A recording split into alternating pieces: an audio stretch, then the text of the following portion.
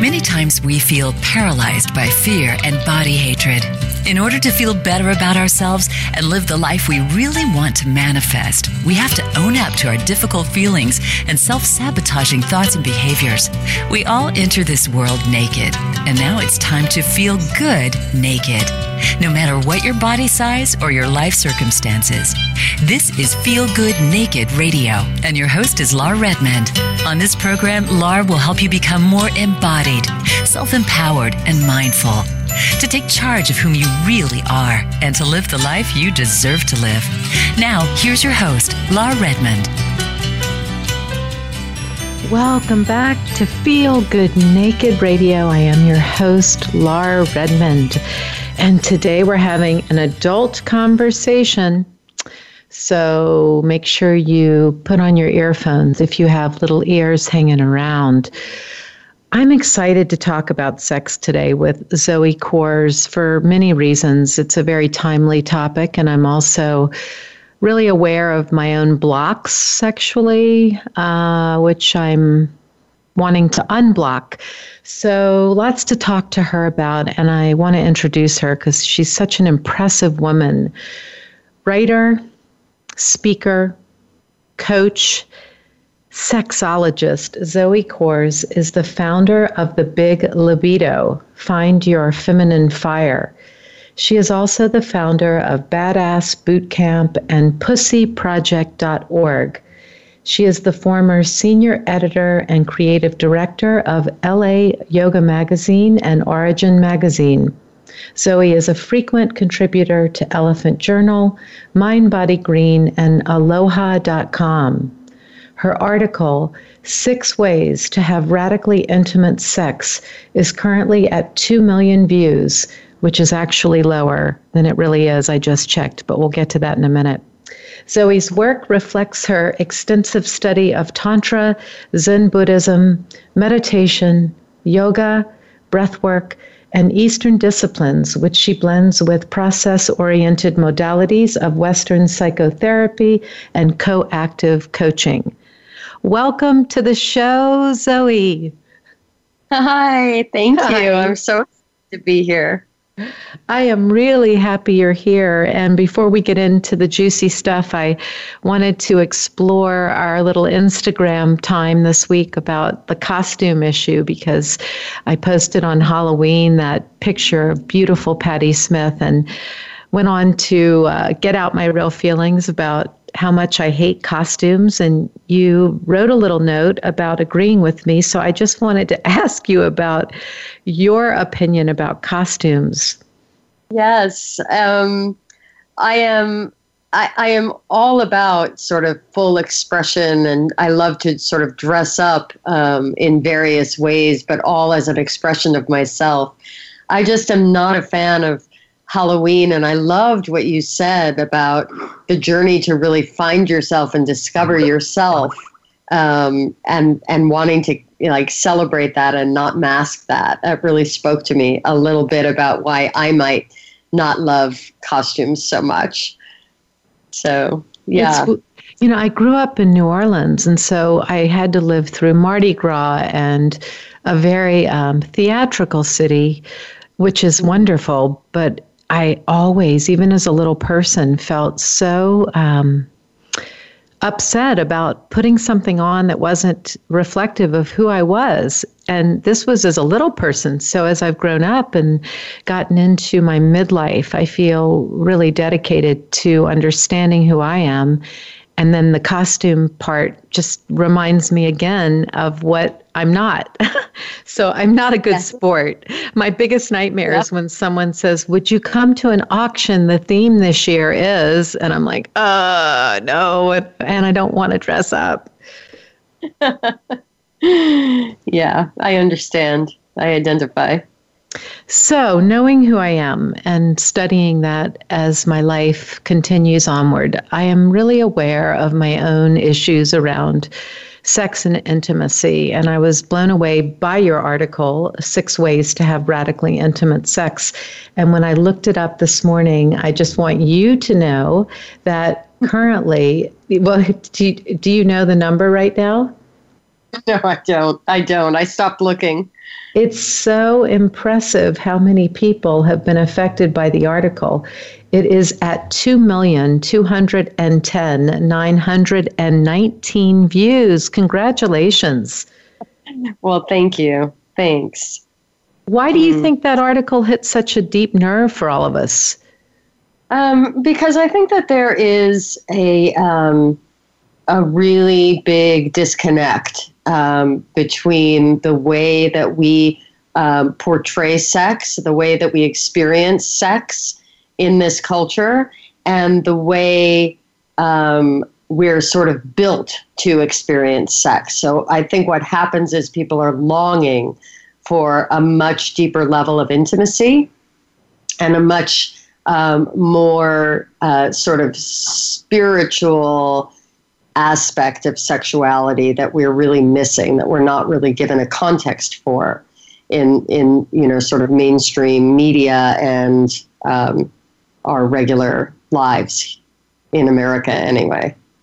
How do you simplistically define the difference between sex and intimacy? I want to dive deeper into your article, but first, just for listeners, like quick answer as to what the difference is. Well, it's a tricky question, or the answer is tricky. It's a great question. There are several different kinds of intimacy, and both physical and non-physical, and even in that realm, there's the intimacy of like when you're married and you live life together and you see each other through sickness and health and celebration and crisis. There's that sort of intimacy. There's intimacy in like physical intimacy as well. There's energetic intimacy. There are many different ways to be intimate with someone. And often what we experience in terms of sexuality is a different kind of intimacy, or a different kind of intimacy is possible when we're having sex that doesn't involve the day-to-day life, the nitty-gritty, the intimacy that happens sort of outside of the bedroom.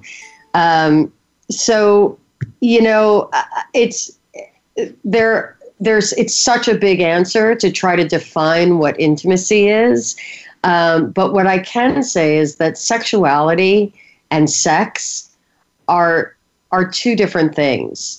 And I think that one of the things that I really try to communicate and to teach, and the message for me that's really powerful, is that we think of sex as something that we do, when actually it's much more about a way of being. Can you elaborate on that? I love that. Yeah. Well, so I love the sort of message of your show that we're all born naked, right? So we're all born with a certain innate sexuality. And not to get too terribly woo-woo this early in the show anyway, but we are born with an innate sexuality. Like if you strip away all of these sort of media messaging, advertising, messages that we've received, all that conditioning, religion, all, family, morals, and all of those sort of oppressive constrictions that we have on the way that we experience our sex drive. And we peel that all away and we get really right back to the moment we were born, moving forward through our development. There would be a relationship with what is sort of in Sanskrit, in the yoga Eastern world, we call it Shakti. It's the universal creative life force. And we experience it in many ways. Like if you create a beautiful painting, or write a book, or have a do something that is typically framed as creativity, you feel that rush of energy, that connectedness with the universe. We also experience that as sex or sex drive or sexual energy when we're really turned on and lit up and alive. So that feeling, that drive, that energy has been framed in our culture as wrong or dirty or something we don't talk about, when actually it's the life force that allows, first of all, us as women to sustain the human race. I mean, we spark life with that sex drive, that energy. Uni, is it uni? The word uni is that sort of juicy nectar sex drive. Yes. Yeah. Right. So that is sort of like it. When I say that sex isn't just something that we do, sure, we have sex. It's an act. You know, we have intercourse with another human being. That is something that we do. But sex, in terms of our sexuality, our sexual identity, is so much bigger than just the simple act of sex. Oh, yeah. I mean, it's huge. And then my brain immediately goes to those moments that we first experience sharing our bodies with someone else's body. And is that a positive experience? Is that a negative experience? So that the first sexual experience that we all have is very powerful in our psyche. I mean, I've heard many clients who speak about, the horrificness of being abused and then having this kind of very split relationship with sex. And then others who have said, I had such a non-eventful first experience. And so whatever may be that beginning is important. And so we don't really teach young people how to value intimacy with sexuality and sex. That's right. And, I think it's safe to say, at least by my research, most men, almost all men in this society have learned about women's sexuality from pornography. And that's a very, very narrow range of sexual expression. It does not represent how most women experience their sexuality. So I wish you would create a curriculum that you could put in the schools to have the conversation, to start the language of all of this, because we're animals, we're these beings that, as you put it, that feeling is so electric and alive. We all want to feel it.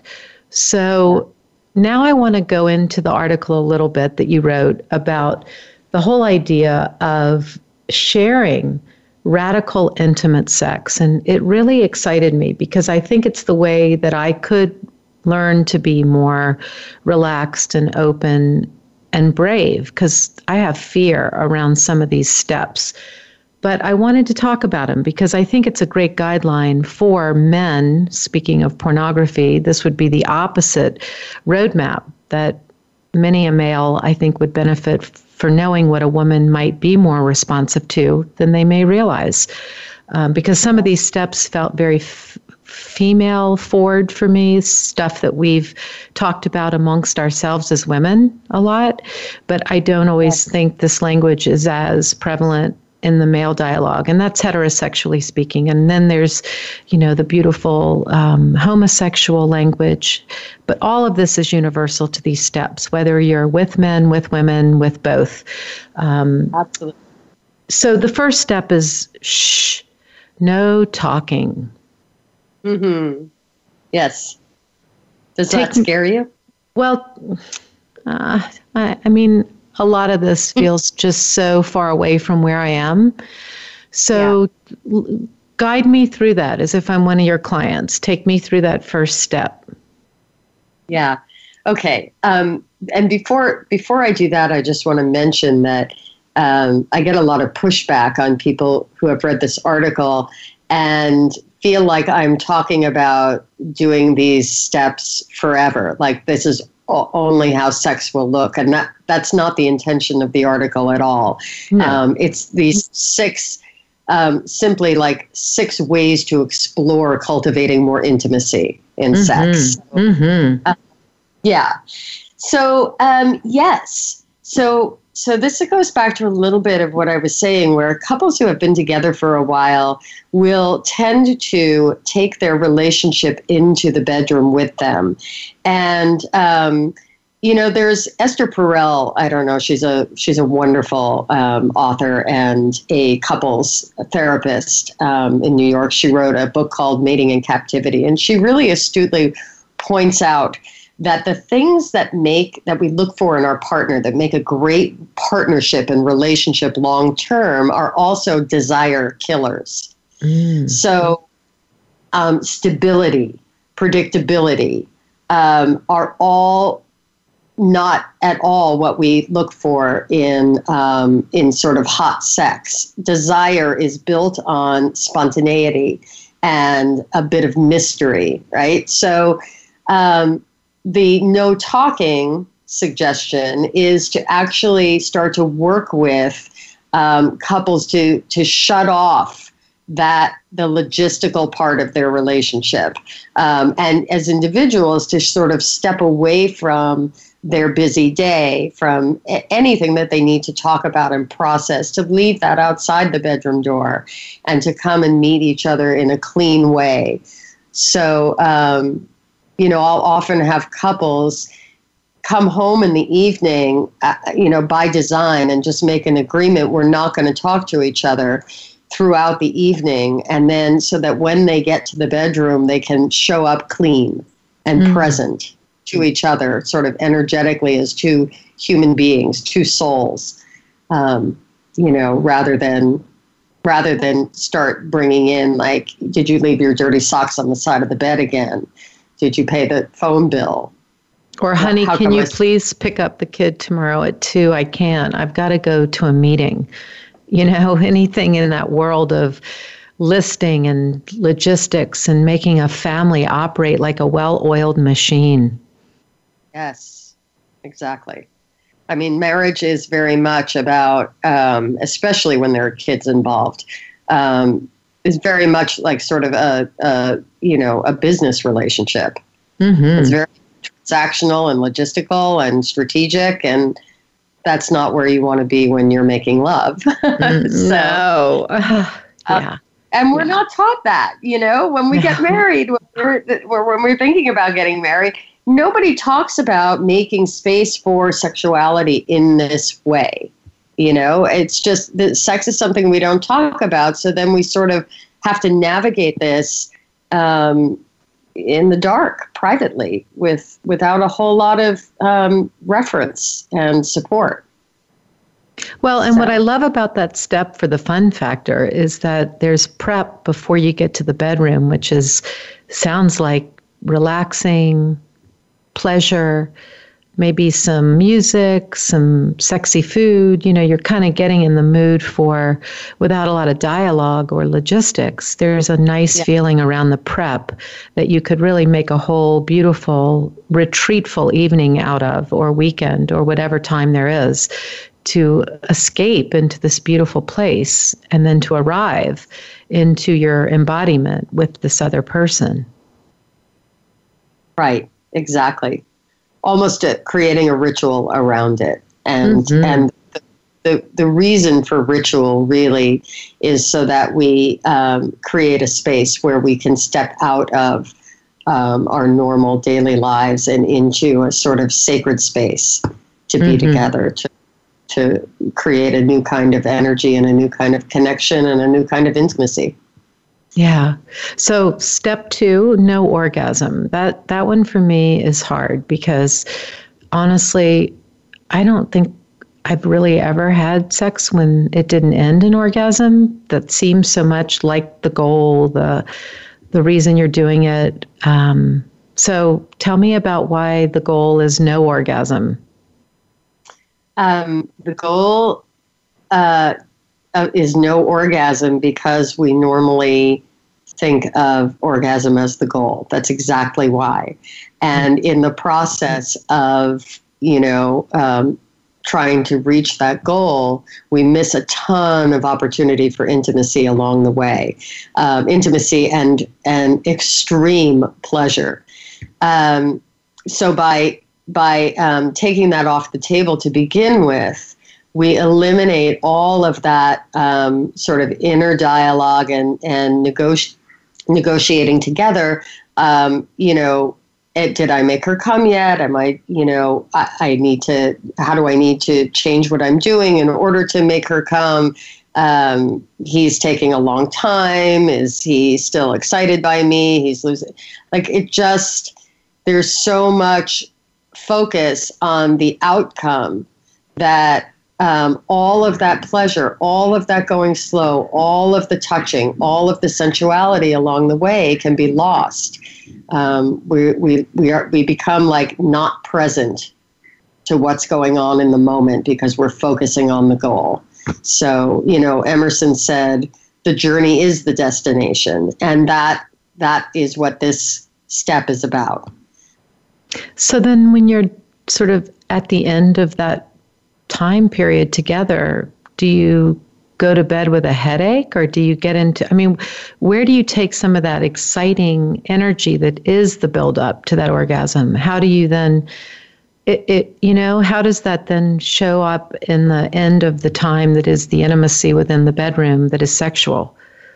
Yeah, that's an excellent question. So one of the things that happens when you take orgasm off the table and you're not having an orgasm is that you are actually increasing your body's capacity to hold a charge, the energy, the sexual energy, the Shakti. So what ends up happening often when this is practiced and really practiced mindfully with intention, is that you experience so much pleasure in your body that you end up in a new kind of extended orgasmic state. And that is very much sort of in the realm of Tantra, in tantric sex. An orgasm, there's so many different kinds of orgasms and orgasmic experiences that you can spend literally an hour or two circling around the orgasm and allowing all of this energy to the follicles of your hair can turn out to be somewhat orgasmic, and your fingernails or this spot on your shoulder right over here, so that you're really feeling it's not linear anymore. There isn't sort of a linear arc to the first stages of arousal until you're all the way through until you're reaching that orgasm. It becomes a much different kind of spongy energy that you're playing with. And so, look, I'm not against orgasm, certainly. And I think it's very important for many women who have trouble reaching orgasm and are really focusing so much of their own exploration and self-development on being able to reach orgasm. I think all of that, of course, is important and healthy. But I also believe that there's so much opportunity in just swimming around in this arousal, desire, sexual energy that we miss, that it's great to explore that and play with it. If it ends up in orgasm anyway, which it often does, fine. But taking it off the table relieves us of the pressure of having to get there. So you and your partner are verbal about the fact that, hey, let's just take climaxing off the table and let's go have some fun. You identify that. And then when you're playing and having fun, if it leads to orgasm, it's okay. It's not like a fixed rule. It's just the goal is to not make that the mindset. Exactly. Let's play with this energy as long as we can. And that leads me to step 3, which is to slow down. Mm-hmm. That's right. Honestly, that's hard. I mean, I think it's difficult depending upon the gender, but I would love some tools to make that the goal and the focus with the timing and the rhythm of the togetherness. So how do you explain that to couples, the slowing down?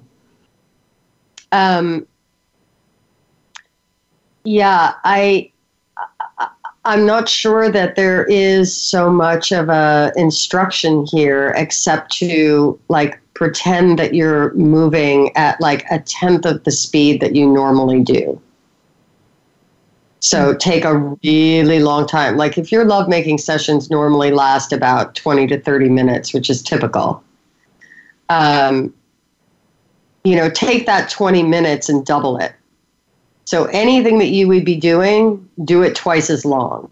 Oh, that's good. So you just do it longer than you're used to and make it clear to yourself before you begin that you are going to extend the time that you normally would do it.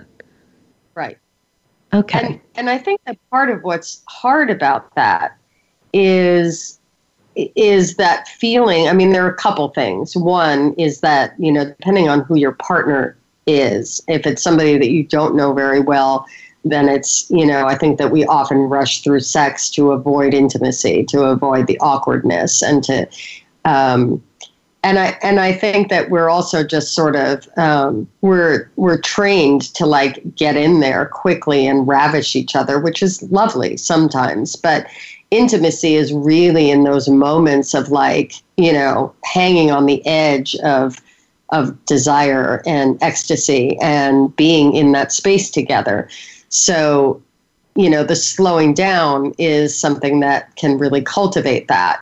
And so with that in mind, drawing out, teasing out that sort of desire from each other is, that slows everything down. Just really like being present to how much can I make this woman want me or this man want me and crave me, and, how excited can I make her before I actually like make her have an orgasm.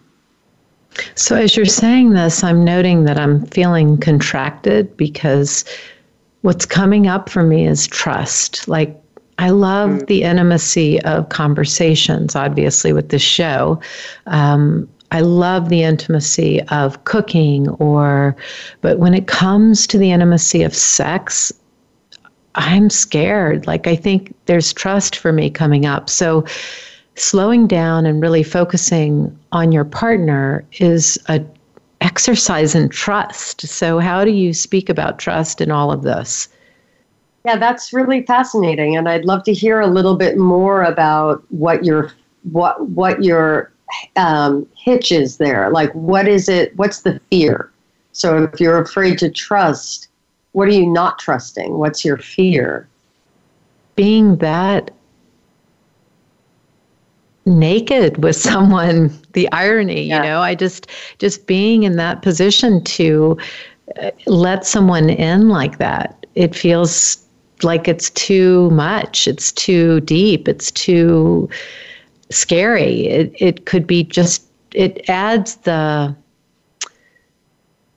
it adds up the potential for pain to me because of maybe my past losses and my own failed relationships prior to now, but it feels just too dangerous and risky. Yeah. It's interesting. This is another thing that I'm going to say a couple of things here, and I don't know whether any of it will ring true for you, but here's my first stab at this. We are trained to believe that women, especially, all of us, but women especially, need to feel emotional attachment, engagement, and even attachment to the person that they're having sex with. And while that's lovely, and there's plenty of room for that, and sex can reach new heights and deep depths with someone that we're really emotionally involved with and feel safe with, I think it's not accurate that we need to be so emotionally engaged. And if we are really present with somebody, it can be, me personally, I've had some of the most intimate and powerful, earth-shattering, sex with men I didn't even know at all. So there's that there's a little bit of what happens sort of in your mind, like a reframe of sexuality, right? And here's the thing. So what I sense in people across the board is that what we're really afraid of is the sort of magnitude of the ecstasy. And that is very much about, like, you know, the sort of spiritual divine aspect of sex and orgasm. Because what's happening is we are entering into this realm where we sort of lose ourselves. We're becoming one with the divine. And you know, that's why they call, you know, the French say orgasm, call orgasm le petit mort, the little death, because we're losing control. And it's actually not a lack of trust in the partner, but a lack of trust in what happens when I dissolve into, like, you know, a cloud of sparkly dust and merge with the universe for this moment here. Yes. So it's safety too. It's this thing of, exactly as you're describing, do I really want to let go of control at that level? It feels risky, but that's so worth exploring. Yeah, and because we don't talk about orgasm this way. We don't talk about, you know, when I say, like, you know, your vagina is the greatest gateway to God, you know, people, you know, they look at me like I've got three heads, particularly if I'm in the East Coast, you know, and in LA, people can kind of grasp that a little bit. They just roll their eyes at me, but that's the truth. I mean, that's the truth of sexuality. And that's that's not me, Zoe. That's like, you know, that's Tantra. That's, you know, sacred sexuality is all about the fact that when we make love, it's the universe making love to itself through us. And we are actually merging back with the divine in those moments of ecstatic bliss. And it's the universe's creative energy coming through us that makes us feel so alive and aroused and ecstatic. So, you know, it's like, I think we put a lot of that on our partner when we just sort of frame sexuality as this thing that humans do. And we look to our partner as someone we don't feel safe with, when actually it's that we're not feeling safe within ourselves. And that's why I have women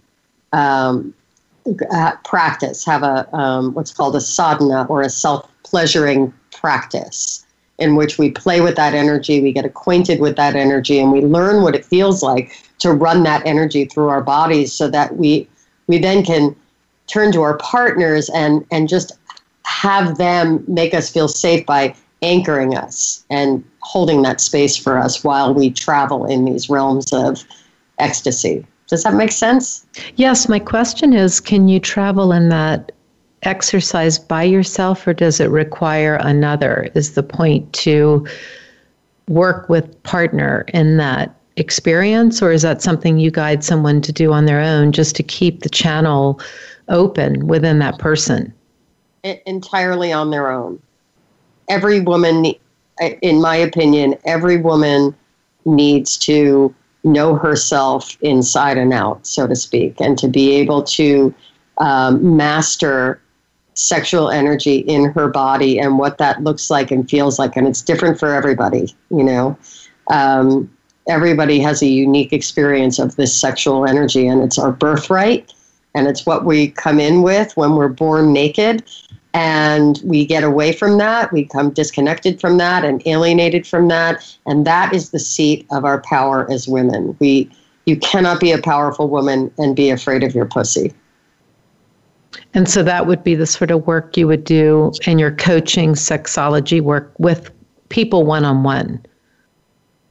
That's right. Okay. And then so a group would be, every person would be different. So when someone's trying to understand this part of their individual power and beauty and excitement, it is a unique formula for each person. Yeah. I mean, yes, there are universalities so that we can have a group of women that are doing this work, and then we come together and we talk about our experiences and what that felt like and how that feels as we move through the world, taking that energy with us, and how that sort of shifts all of it, the level of confidence, the comfort we feel in our body, the compassion that we have when we look in the mirror naked, the way we show up in relationship, the way we feel at work. It affects all of it. So there's room for us to come together and talk about our experiences. But ultimately, I'm not one of these people who says, you need to be hypersexualized, or you need to be, sex always needs to be sacred. For some women, it's their authentic sexual expression is, falls more in sort of the BDSM world, or for some, it's, some women, they sort of wake up and get connected and they want to have sex all the time. For some women, their sexuality looks different. It's more subtle, so. What does BDS mean? BDSM, bondage, discipline, sadomasochism. So what would be something that you do see often universally with women?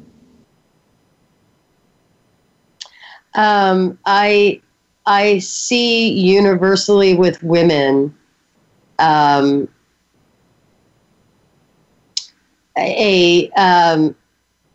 think that most women that I see have no idea how sort of electrified and lit up they can be. I think most women that I deal with really don't have a deep understanding of their own anatomy, really, their own vagina and how it works and what's possible. And so what would you take that woman through if you were working with her individually? How would you help her understand it?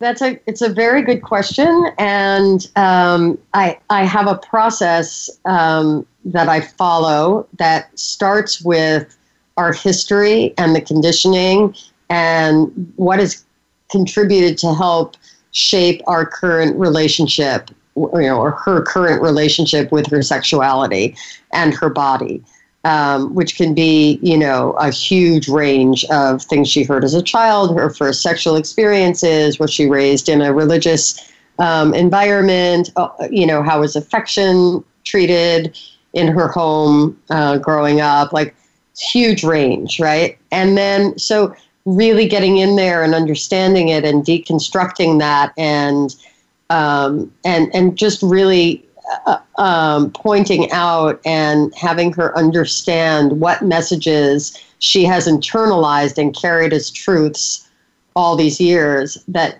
actually don't belong to her, that have been imposed on her. So, and then the next step is to reframe and build it like a safe container, sort of reframe sexuality, and take the sort of shame and guilt and stigma off of that, to be able to create a container to do this work that's safe and entirely personal.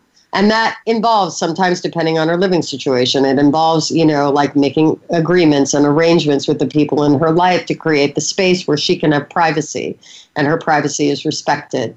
All of this work is done with no sexual touch with anybody other than herself, so that she's not confusing any of the messages and the feelings and the experiences. And then there is a very specific self-pleasuring practice where we start in stages, and that involves a jar of coconut oil and her hand and her hands and eventually a dildo and no orgasm for a period of at least a month. So, we follow this path. So we start at the head and the mind and the brain, and we sort of clear it out and disassemble. Work your way down. Yeah, and then we get into the physical, once the mind can be cleared and disabled, then we get into the physical and rewire the body. Love that. And then we re-engage. And in the back end of it, there's a lot of work about moving forward and now engaging and speaking with your partner now that you've got a much better knowledge of who you are and how you feel and what you like and what moves you. And then you have to actually go back, for people who are in a relationship, go back and then learn how to communicate that with your partner. And then the other piece of it too is also sort of forming a new erotic intelligence and sexual identity. So re-engaging the brain and the mind afterwards in a much healthier, more authentic way. That's so great. Zoe, what do you find universally true for men? Well, I specialize in women's sexuality, so I made a conscious decision to stop working with men. So that it's not my area of expertise. Although I do want to say that I feel for men in this culture, and I think that men, we hear a lot. It's really current right now with Harvey Weinstein and the #MeToo campaign, and even Bill Cosby and our president, and it's so relevant right now, all of the abuse and harassment and violation that women feel. But men are really they really have a challenge. I think that they suffer just as much from the culture that we live in, and this idea that sex looks the way it does. And I think a lot of men feel a lot of shame around their sex drive and don't know how to express in a way that honors women.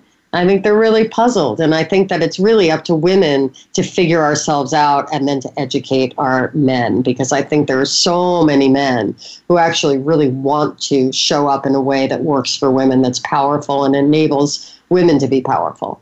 I love that. And I think you bring up a great point there, which is telling your partner what you like, explaining where that beautiful sensation exists on your body, whether it is your hair follicles or your nails or that part of your shoulder, but being a voice of direction. So how do you explain a really good way to do that? Especially if you aren't happy with the way you're being touched. That there's two parts to the question. So how do you communicate well what it is you like, and how do you communicate well what you don't like? Yeah, that's a hard conversation no matter what. It's just because of the ego. The ego gets so bruised. Exactly. And I think that the first thing that has to happen is an acknowledgement of what's going on in the relationship. So if it's a situation where you haven't been honest, where many women just don't feel, they will, fake orgasms or pretend they're liking it more than they do, or just for some women, it's been a period of years. So in that situation, it's heartbreaking for a man to hear that they often will feel like they've been deceived. And so it can be a very complicated situation, and I don't mean to sort of make light of it. I'm not saying this to be flip, but the fact is the only way through that is to acknowledge what is going on. And it can be gentle and kind. I would love to explore some new things. I would love to. That's why that article I think is so popular that I wrote, 6 Ways to Have Radically Intimate Sex, because it gives very specific ways to explore intimacy and to just change things up and open up the space that maybe there can be some dialogue, so that you can say, look, let's try this. And then after a night of no orgasm or slowing down, you can say, oh, you know what came up for me in all of this is I love so much when you did this, and what if we did this, and I would love it if you did this, Yeah, we only went through 3 of these steps, but anyone listening who's curious about the others, there are 3 more other than the ones we talked about. So, yeah, we're going to raise that 2,300,000 to probably 3 million by the end of this. Zoe, I wanted to ask you, with the time we have left, Dorothy Parker once was quoted as saying that heterosexuality is not normal, it's just common. What is your thought about that?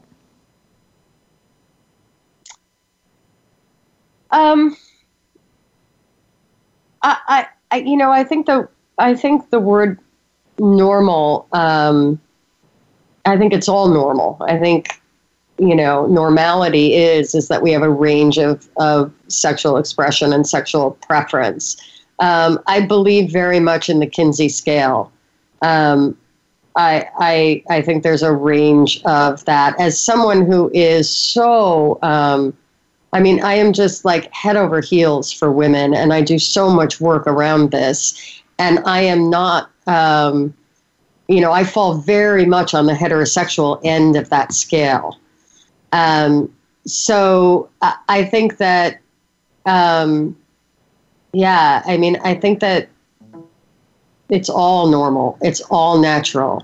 And I don't think that there's any one way of being. I also think that there's a huge range of, gender identification and expression. And I think all of that is normal and healthy. And I speak so much in the realm of sort of to heterosexual couples. The bulk of my work is with heterosexual women. But there are certainly plenty of homosexual women and trans women that I do work with, that attend workshops and that I speak to and interact with and coach to some extent. And I think it's so much about, the expression of feminine and masculine energy within ourselves and in relation to others, not specific to body parts. Yeah. And really, either gender can embody either gender. Absolutely. But I think bisexual, which you didn't mention in the list, is an interesting identity, because I do hear more and more the term bisexual in both women that are in my age group and the younger women that are in high school. Often are identifying, at least often in my practice and in what I hear culturally being talked about. I think there is a different threshold and understanding about bisexuality than we've heard or seen in a long time, at least out loud. And I wondered if you heard about that in the work you do with largely heterosexual women, if that comes through your radar with those that might have that identity, or as you put it, on that part of the scale.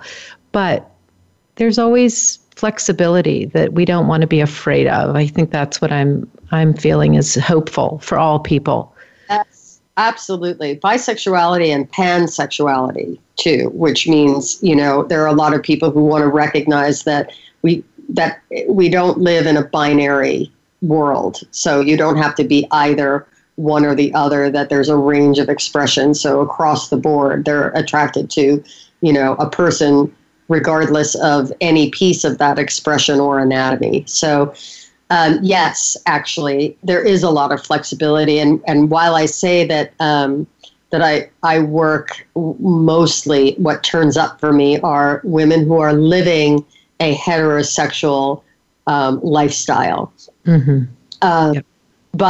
But many of them are express themselves as bisexuals and are attracted to other women, and some of them have relationship or sex with women. So yeah, I think I believe that there is a great raising of consciousness around all of that, around free and fluid sexual expression and gender, that is incredibly healthy for our society and for individuals. Well, and I'm going to be on TV tomorrow speaking about the Me Too campaign, and you mentioned that, and I think the upside, even though the hara is what it ultimately began as, is that there is dialogue. There is real discussion about, safety, boundaries, exploring, pleasure. What are these boundaries? What do we need to uphold within ourselves to be a respectful person in the sexual realm? And I think that dialogue is imperative. Yes, I agree. That's an excellent point. So what is your passionate excitement right now in the work that you do? What would you say is really motivating you right now and exciting you and is giving you a lot of directive in your own impressive career? Thank you. I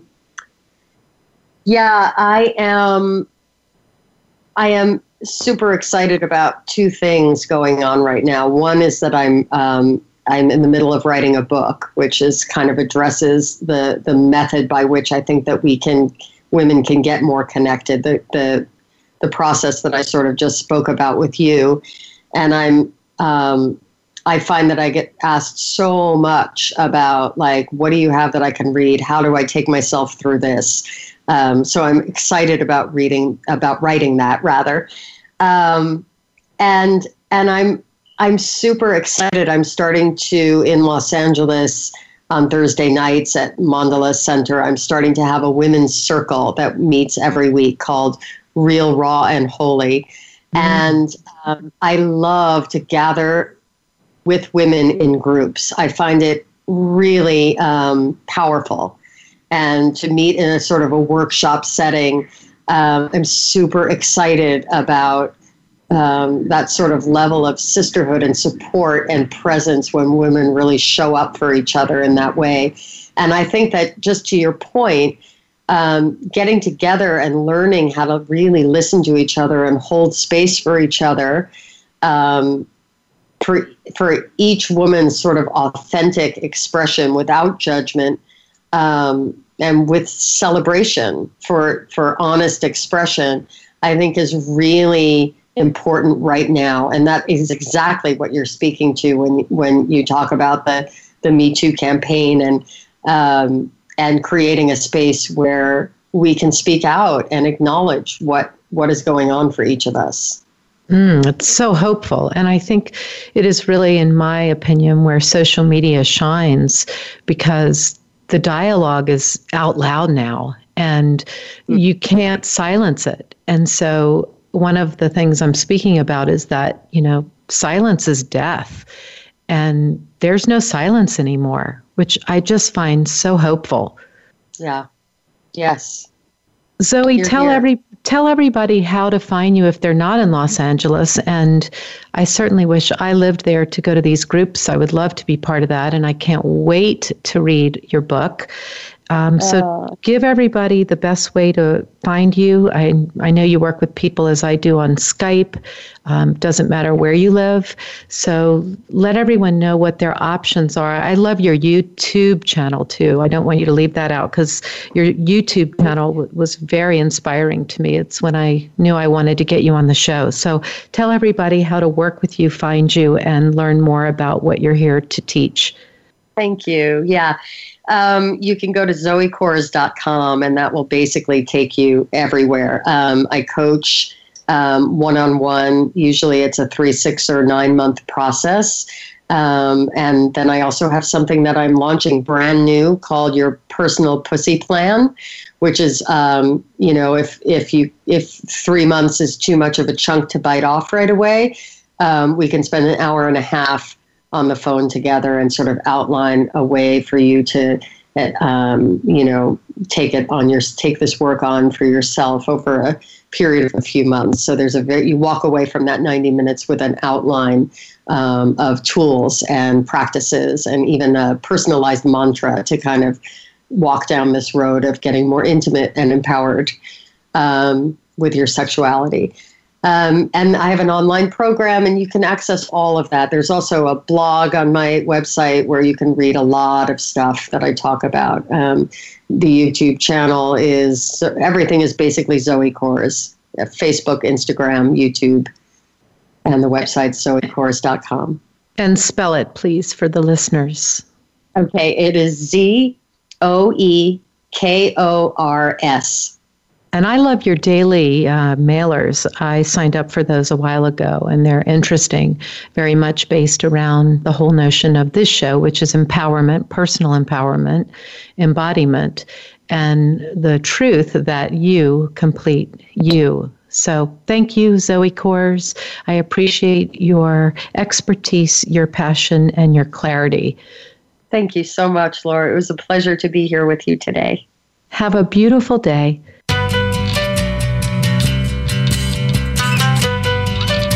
Thank you for listening to Feel Good Naked Radio with Laura Redmond. Please join us live again next Thursday at 10 a.m. Pacific Time and 1 p.m. Eastern Time on the Voice America Variety Channel. Until our next show, be you and feel great in your own skin.